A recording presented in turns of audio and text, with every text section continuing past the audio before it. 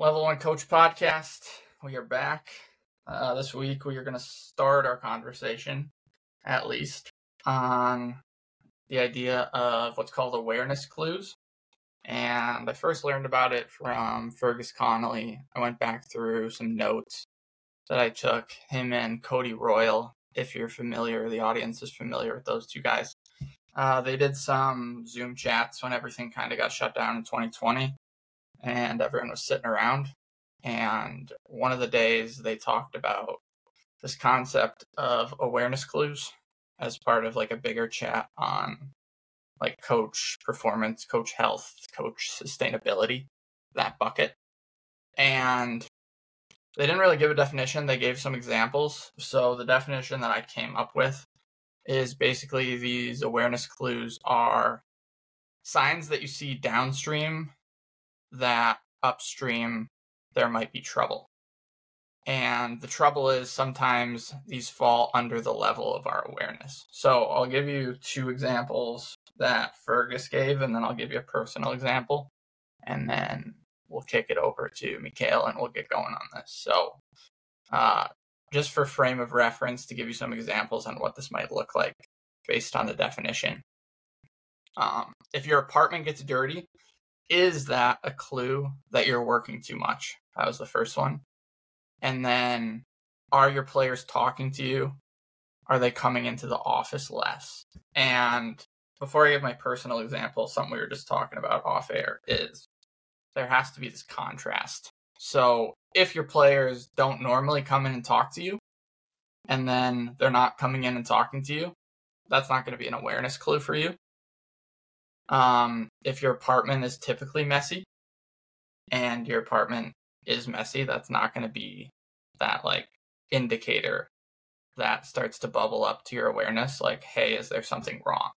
So the first thing to keep in mind is that contrast. And then my personal example is like when I was coaching the junior team and I was kind of starting to get a little bit fed up with just the losing and some of the stuff that was going on off the ice, some of the trouble that was going on. I started to skip workouts. So like mine would be, I just skipped 2 workouts. What does that say about my mental state? So that would be a personal example from me. I'll kick it over to you if you have a personal one, or we talked about how this is also something we can clue into on the staff level and also the organization level. Yeah. I think one to reiterate what you said on a personal level, it does matter what like your baseline is or what your relative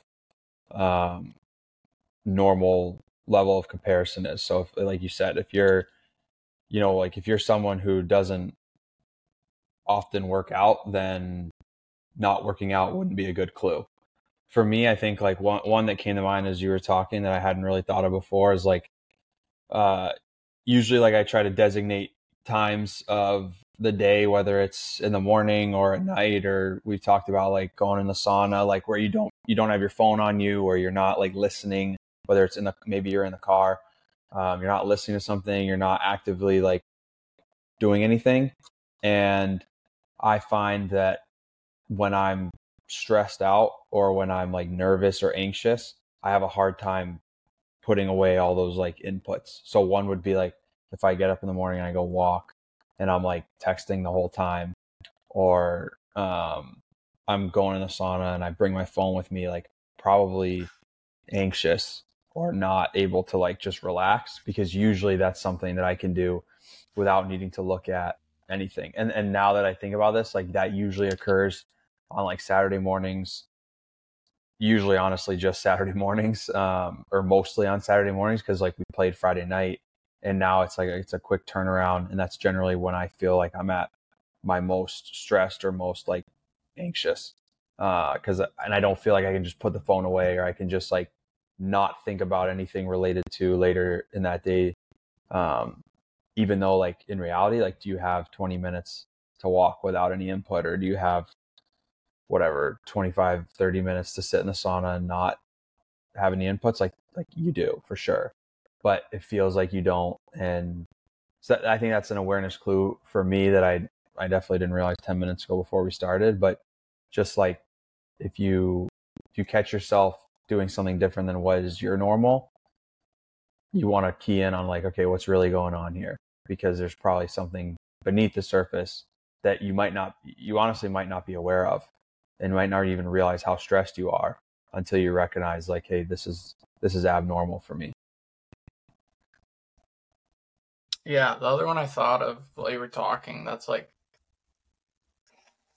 I think it was something that I defaulted to, and I might have talked about this on an earlier episode, but like, it was essentially like a form of procrastination where when things weren't going well for me coaching, I was like reading a lot, and like I read a decent amount, just like different inputs, helps with my writing, getting different perspectives. Like every coach to a man, like has the badge that they read shit. And like so I read shit. But like it was almost like compulsive and like out of the ordinary amount of reading that I was doing.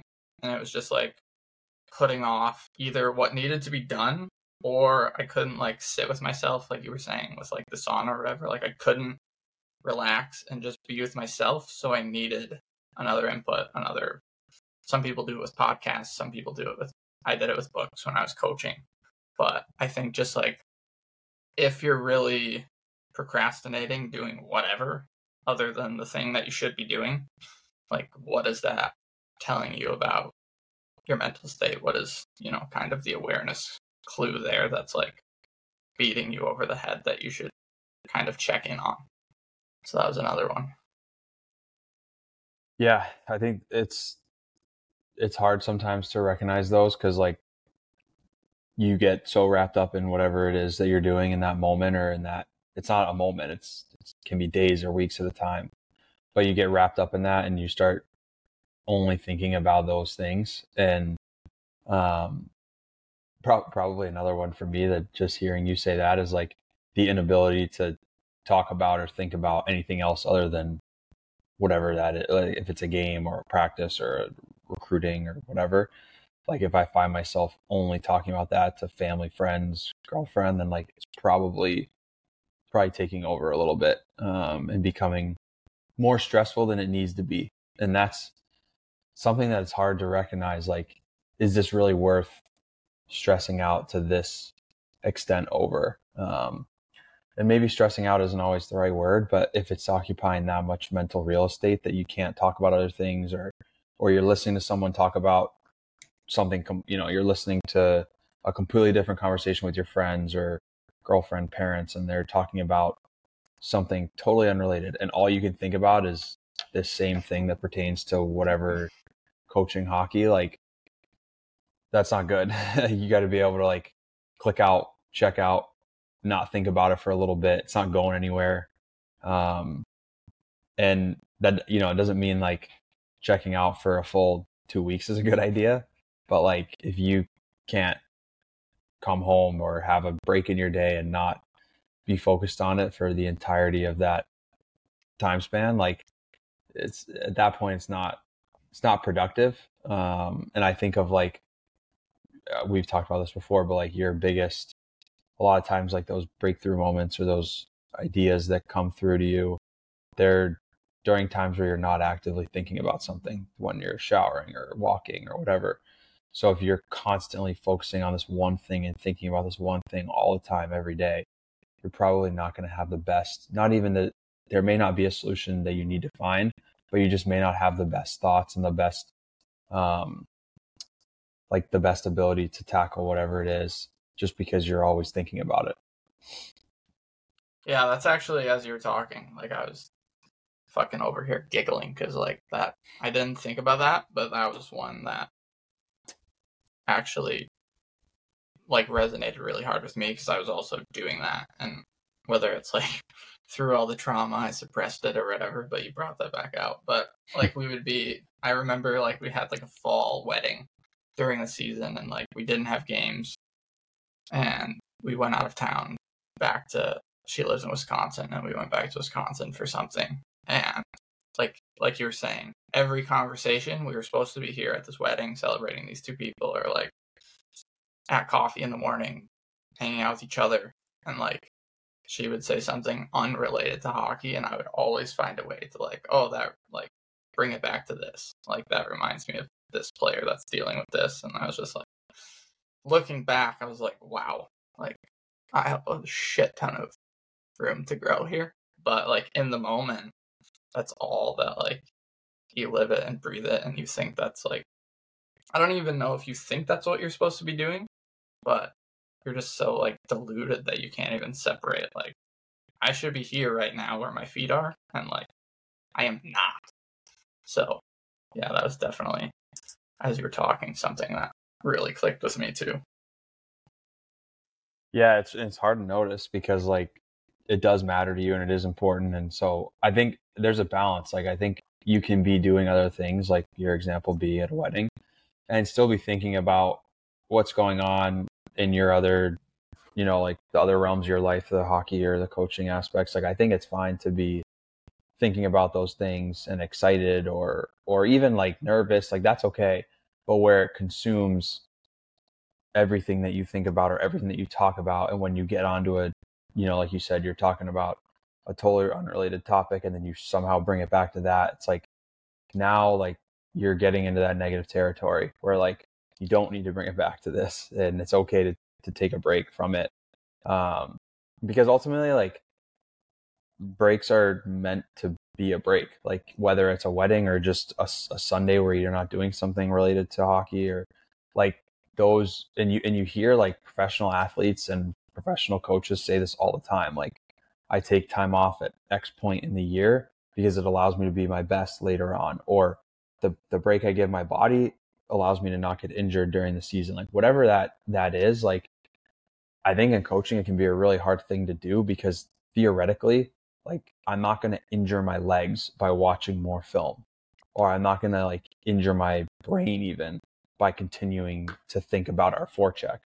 But and I feel like I've brought up this example before, but there was one year we had the week of Thanksgiving off. It was one of my years at Curry, and we had Thanksgiving week off, and I pretty much spent the whole week at home at my parents' house, like making calls with recruiting and like just looking at different schedules and watching some film on, it was all like recruiting based because we didn't have games that weekend and we weren't playing for another like 10 days. So I didn't feel like there was a lot to do with our actual team. So I just spent this like vast amount of time working on recruiting stuff.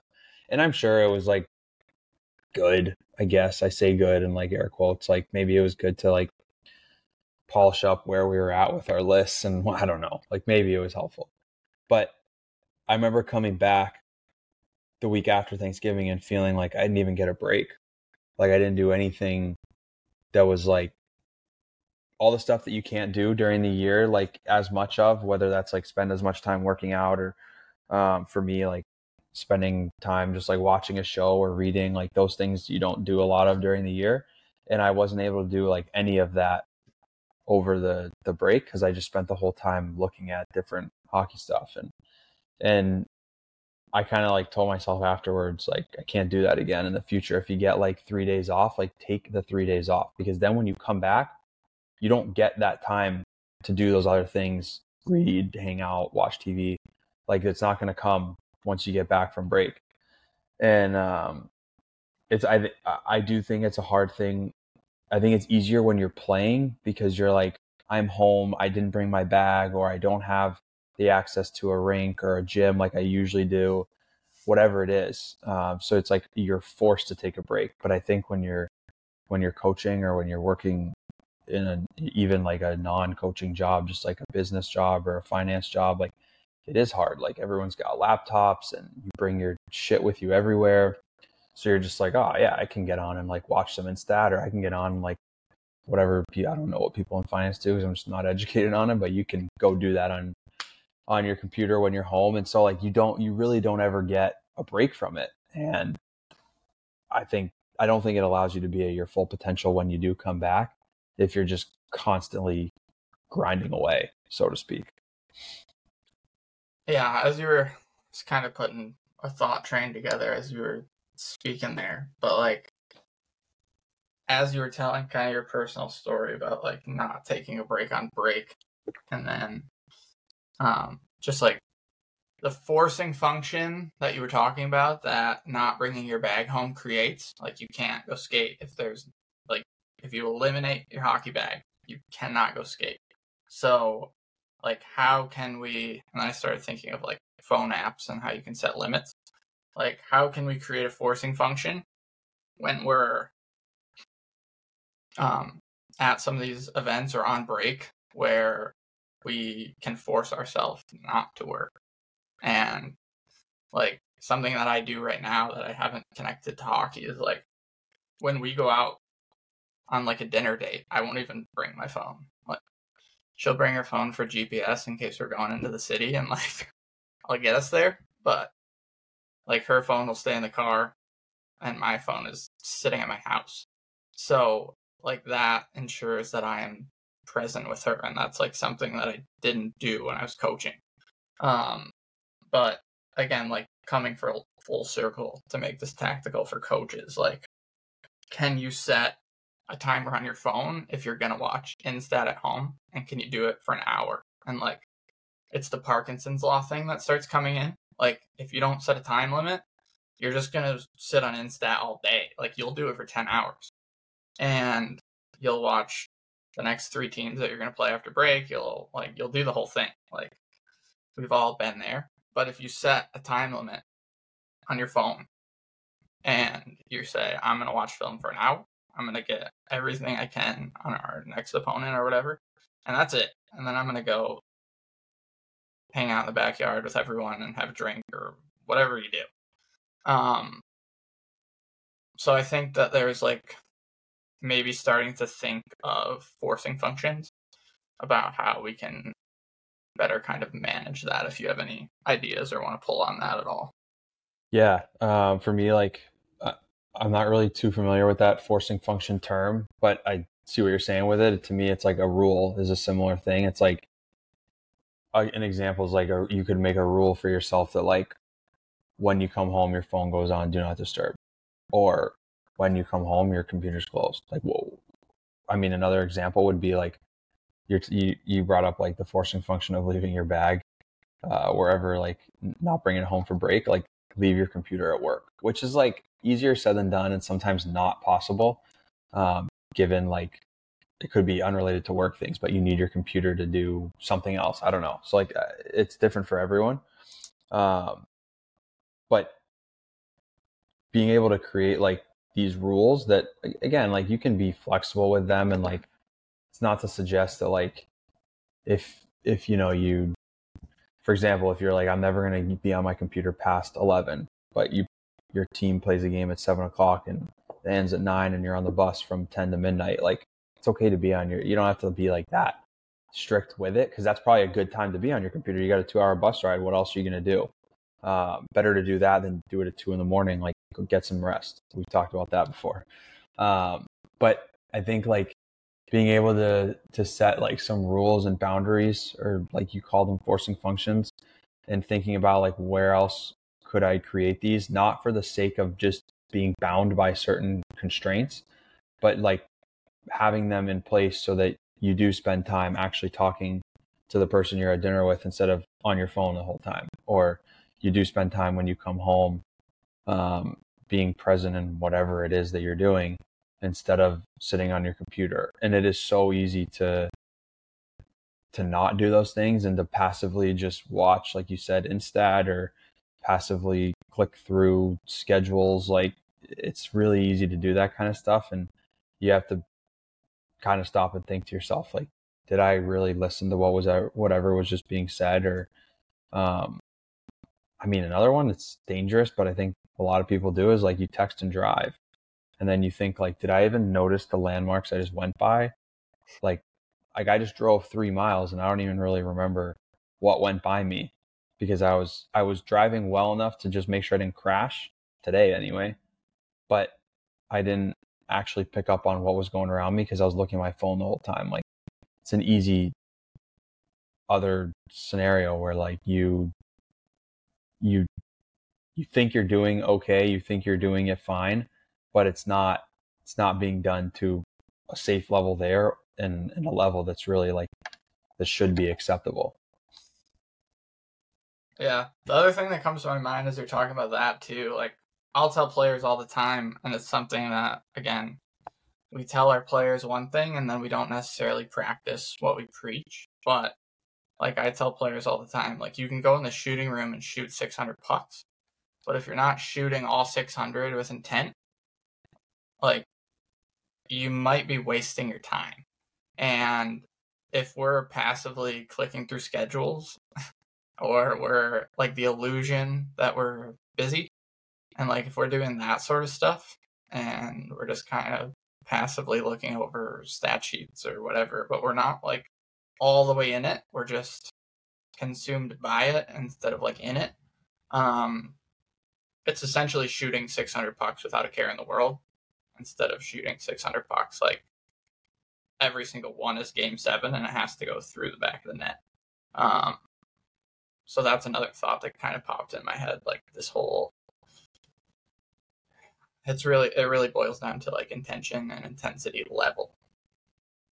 And like that can be another awareness clue too. It's like, am I doing what I'm about to do?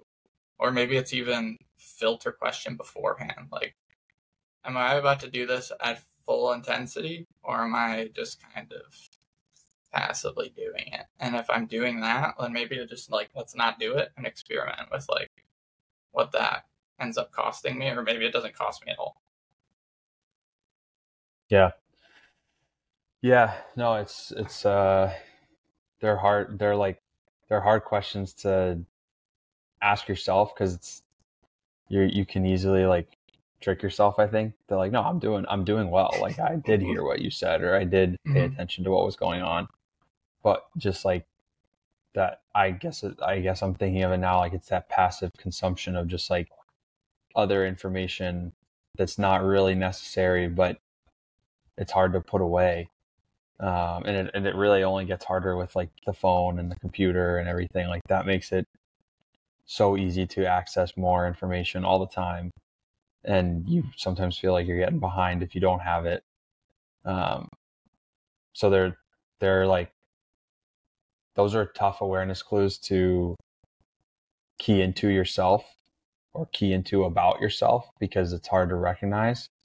But the more like, and I think a good way to start would be like, just make a note of things that you normally do, and then try to measure throughout the year, like, were there points or time, were there points in time where I did these more or less often, and was that a result of me being more or less stressed, or was there any reason behind it? And it can give you a good idea of like what your baseline is, and then what it looks like when you're maybe struggling or whatever, anxious, nervous, stressed out, whatever that word might be for you. Yeah. Little bit, I don't think it's necessarily off topic, but I'm going to go here because I'm interested to hear what you have to say on this. But just with this idea of, and we've talked on previous episodes and we've written an article about it, and we'll link that one.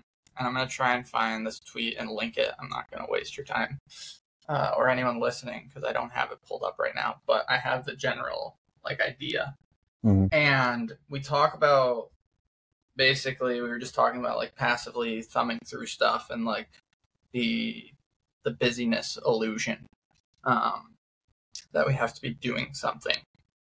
And I saw this tweet, and again, I'll link it. I forget who it's by, but his name's Adam Davidson, actually, I remember. But anyway, Adam is talking about how one of these other big accounts in like coach development, player development, was talking about like, how can we create players if we're not doing X? And that part doesn't really matter. But he hopped in with like a quote tweet and started just talking about like the semantics of what was being said.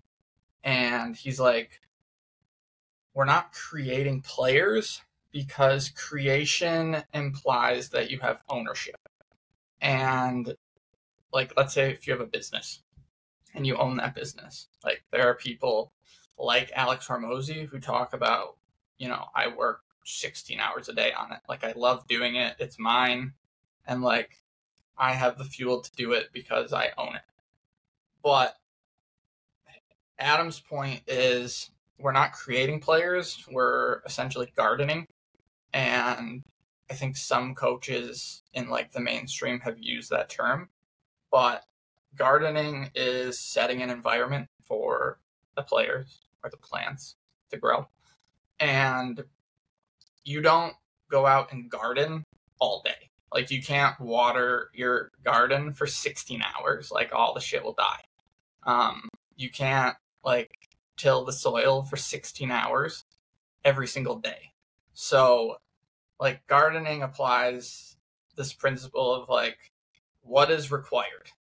And I think based on what we're talking about here, that's kind of, I'll leave it open-ended, but I think it's kind of fascinating how we kind of have weaved that in. So I'm interested what you think about like this whole ownership, creating versus gardening analogy. I haven't heard of that one before. What comes to mind for me is like, it's the way that you approach, it's all relative. The way that you would approach your team, or I guess not your team, but players within your team, is different, just like the way you would approach different plants in a garden. So if you know that like a sunflower needs a cup of water every day, and you know some other flower needs, or some other plant even needs 2 cups of water a day, then you alter what you do. Or maybe one other plant just needs a half a cup of water a week. Like, well, don't give the sunflower a half a cup of water a week because it'll die, but also don't give that other plant a cup of water a day when it only needs half a week. And I think like knowing what your garden needs is obviously important. It's no different than like knowing what your team needs. If your team needs constant feedback, constant conversation, constant opportunity to talk about different things, then you need to provide that for them, because ultimately, like, what's in front of you, that's your garden. And even if you don't think it's necessary, if they do, then that's all that matters. And we've talked about this before with like adapting and being I guess malleable and able to adapt to the environment you're in, and finding yourself like, if you need to tailor your approach to the team you're coaching, like, it's on you to do that. And I think that's similar. What comes to mind for me is similar to this, that like you have to figure out what it is, and it's not easy. Like, you're not going to find out day one what your team needs or what the team that you're working with needs. But once you figure out like what is the best approach for them to learn and for them to grow, then like you got to set that environment. So if you know that your team, like, I'll use film just as the medium for this, but if you know that your team really doesn't gain much from watching film as a full team, don't have full team film weekly, because it's just not going to help. Instead, figure out when your team or different guys on your team can meet throughout the week or even the weekend, and watch with just the forwards, just the D, just the power play group, just a PK group. Maybe it's a unit of 5, whatever it is, and figure out like what the best approach is for them, and then try that, instead of being like, well, full team film is the most time efficient for me as a coach or for us as a team, and we've got to do it. Like, if it's not working, it's not working, and no matter how hard you try, it's not, the guys aren't going to take to that, or the girls, your team isn't going to take to that. And this is a little bit off on a tangent, but I think I'll throw this out there because I think there may be something for you to pick up on it. Like, the book, we're right now reading Extreme Ownership as a Team, the book by Jocko Willink and Leif Babin. And there's a point in there about, I believe it's either decentralized command, with basically just really quickly, not as a leader at the top, you don't have to be the one that gives out all the orders all the time. It's just impossible. So you got to have like subordinates underneath you that can carry out those missions for you. And I think they reference either from the military or another walk of life, but there's research has been done, and like people can only realistically have a good locus of control, a good grasp on the ability to influence 5 or 6 people at a time. So you think about a coach, like even if let's just leave like NHL and like high-end Division I staffs out of this because they're going to have 6, 7, 8 coaches. But let's talk about like what majority of teams have, anywhere from 2 to 4. 4 is probably high, 2 is standard. Like you got 25 to 30 players. You can't possibly influence every guy all the time, even if you split the team in half. So like you can resign to just like never being able to do that and never being able to accomplish it. Or like you can use your captains, for example, as a medium. And now most teams have somewhere from 2 to 4 captains. So imagine you have 2 coaches, 30 guys. One coach can take 5 or 6. Other coach has 5 or 6. One captain has 5 or 6. Other captain has 5 or 6. Now you've just essentially touched on every guy in the team, give or take a few. And to me, it's similar to the gardening example, because like if you try to water the garden all day every day, probably not going to get anywhere. Plants aren't going to grow. If you try to influence and control 30 guys all the time as one, probably not going to get anywhere, and you're going to lose control. But if you're able to put other people in positions of power, and you have captains for a reason, if you're able to delegate, and like they call it in the book, decentralized command, if you're able to have decentralized command from the head coach or assistant coaches, just the coaching staff down to the captains, now everyone in this organization, all 30 guys, will feel like they have a piece of this program is theirs, and they are important and they are valued. And whether it's you talking to them as a coach or the coach or the captain's talking to them, they're being led and they're being influenced by someone that they're likely to follow, versus just, hey, one coach, he has to lead and influence every single guy on the team. I mean, it's almost, if the freaking military can't do it, which is probably the pressure cooker best leadership, at least in our country, like consistently putting out really good leaders. I don't know if that's even what I'm trying to say, but like they're known for their excellent leadership tactics. If they are not able to do it and they don't even attempt, I don't think any coach should be. So it's a little different than the gardening example, but to me, I think it segues into a similar topic. Couple things come to my mind. One of the first things that I put into practice when I was coaching the junior team, I had heard Cody Royal talk about. He has, and I might butcher it slightly, but if I was to say I'm paraphrasing him, he says, you're not the best coach for every player on your team. And so there would be times throughout the season where I wanted to get a message across to a player, but I wasn't that player's favorite coach on staff. So I would ask Todd to send that message if they had a better relationship. And there was more like and respect there between them than there was more like and respect between me and him. Or sometimes I would go to a player that was his buddy, and I was like, hey, are you seeing this? And he's like, yeah. I was like, can you talk to him? Because I knew I wasn't going to win like that one-on-one confrontation, hard conversation from the gap that we had in our relationship. I had to go to someone that had a smaller or no gap in the relationship to try and get that accomplished. So I'm 100% with you on that.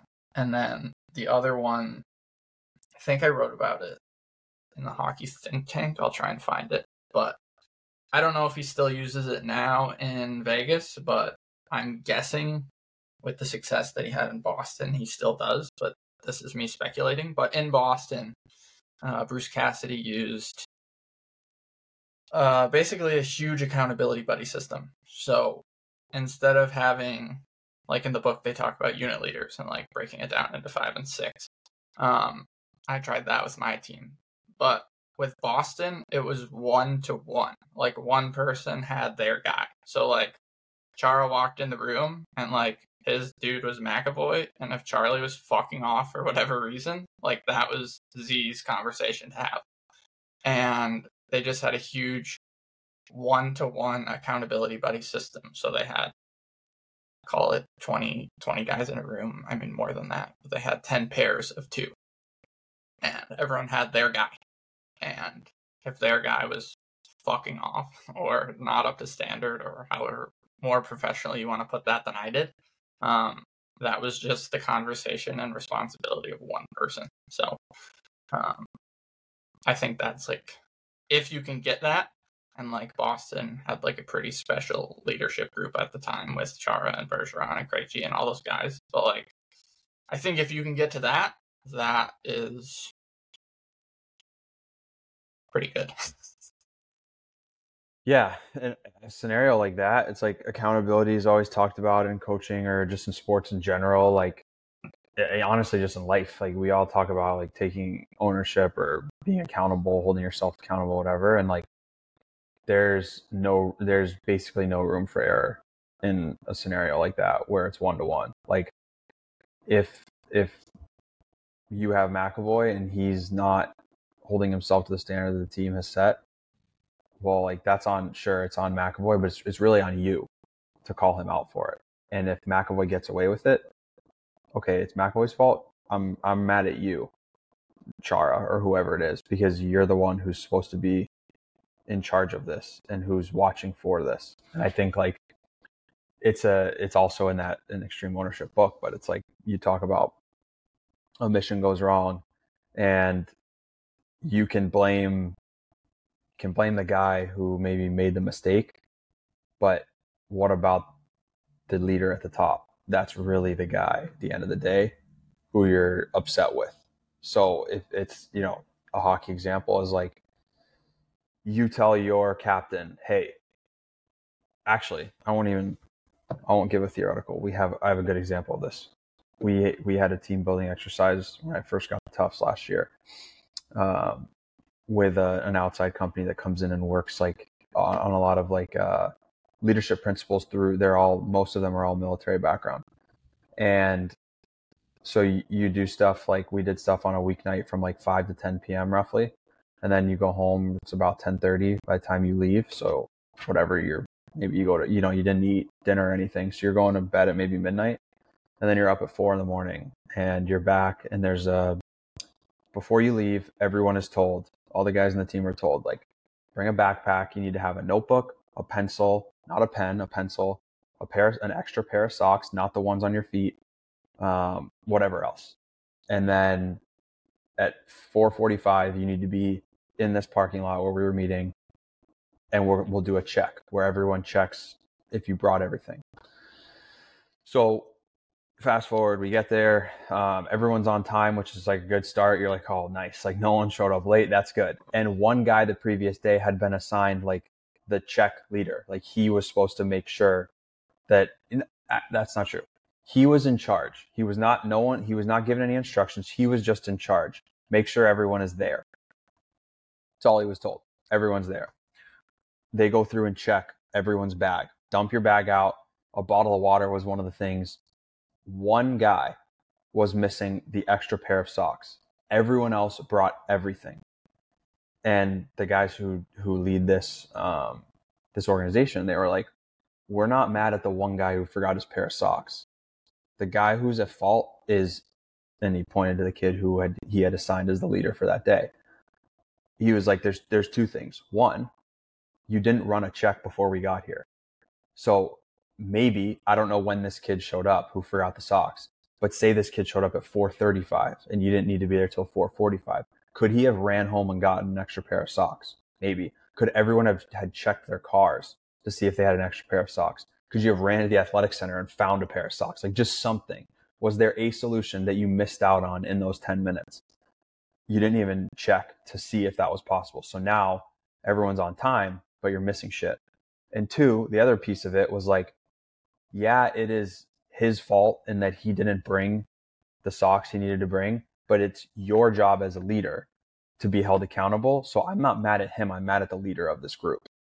And I think that's a really interesting thing that ties into what you're saying with the Bruins, because it's like, I can be mad if I'm Bruce Cassidy. I can be mad at Charlie McAvoy for deviating from like the standard that we have as a team, but I'm mad at Zdeno Chara for allowing that to happen. And only if Chara knows his job is to hold McAvoy accountable can I be mad at Chara. And the other way is like, well, I'm mad at McAvoy for deviating from the standard, and now I as coach have to yell at him, and like I can do that with him maybe because we have that relationship or just because I noticed it. But like undoubtedly, if you're the head coach or assistant coach and you are in charge of watching every single guy, you're gonna at times miss guys or miss things. Unless you have a staff of 4, 5, 6, in which case then you probably can, divvy up the whole team and have only 4 or 5 guys to watch at a time. But if you're Bruce Cassidy, and I don't even know who his assistants were, but if you're Cassidy and let's call it 2 assistants, like you might miss some guys between a pregame skate, a workout, whatever. Like you just might miss things. But if you have a buddy system like that in place, you're going to eliminate the possibility to miss things. And now, if you notice McAvoy doing that, again, you can hold Chara accountable for it. And to me, it makes a much more efficient. It makes for a much more efficient accountability process and a better culture, because also now McAvoy knows Chara's on me because that's his job. Whereas if coach is on me, I'm like, why is coach down my neck? Like he's always on my ass. You can get personal with it. If you know that Chara's assigned to watch you and he just comes over and talks to you because that's his job, all right, I'm cool with Chara. I should be cool with Chara getting on me because I know he's doing what he's been asked to do. It's not personal. Yeah, that's a good way of putting it. Like, I think Brian Kite talks about like the idea of 20 square feet, and like it's kind of similar to that. And like one thing he's big on is like his systems of implementation being simple, because simple gives you speed. So when the check can be, okay, like Charlie's under the standard here, let's look to Z to see if he can course correct and like make a productive have a productive conversation or a productive intervention here. Like you go from looking at one person to looking at someone else, and then as the coach, if you're catching that, like you can see 1, 2, and then it becomes on me as the coach to then step in there. But if you're giving ownership to the players, and I mean, I think I'd have to go back to it, but I think it's Mark Bennett talks about the rule of 3 almost to a T. Like you have responsibility over self, and then you have that accountability buddy. He's 2, and then 3 is the coach. So like, it's the same situation. I'm looking at Charlie up to the standard or not. If he's not, then it goes to 2. Is 2 going to say something to 1? Okay, he didn't. I'm 3. I say something. And if your system is that simple, that gives you the speed to be able to implement and have more successful interventions. So that kind of ties a couple people's teaching together. But yeah, if you got thoughts on that at all. Yeah, I like the simple aspect of it is important, right? Like if you've got this complicated checking process, then it's hard in the moment. Like these scenarios that we're talking about, realistically, they're happening very quickly. Like it's a rep of a drill that you notice is below your team standard, or it's a shift in a game. So if you have like this, well, Chara's got to talk to Cassidy and make sure he's okay with it, and then Cassidy's got to approve of it, and then I can go talk to McAvoy. Like, we're not doing that in the middle of a practice. We're definitely not doing that in the middle of a game on a bench. It's not even beneficial for Cassidy to be worrying about that as a coach at that point in the game. So you got to have simple processes, simple checks in place. The simpler it can be, the easier you can, obviously the easier, the simpler it can be, the faster you can get it done. And that will eliminate the ability for these problems to fester and grow. And I think like any scenarios where you can, or any opportunities you have to input these or to put in place these simple sort of checks like that, ultimately like you're going to have, I think, better return on them, because you're going to have you're going to be able to identify problems quicker. You're going to be able to solve problems quicker. And like I said, things aren't going to be able to grow into these bigger issues because you've neglected them for weeks at a time. Trying to identify it. And it's not a hockey example, but like think of how complicated the process is, no matter what state you're in, of like going to the DMV for like a license or a new what's it called, a new license plate. Like you got to wait in line. You got to make sure you have 17 papers on file. Oh, you didn't bring one, then you got to come back and do this all over again. Like it's not simple, and we all recognize it's not, and we all complain about the same thing.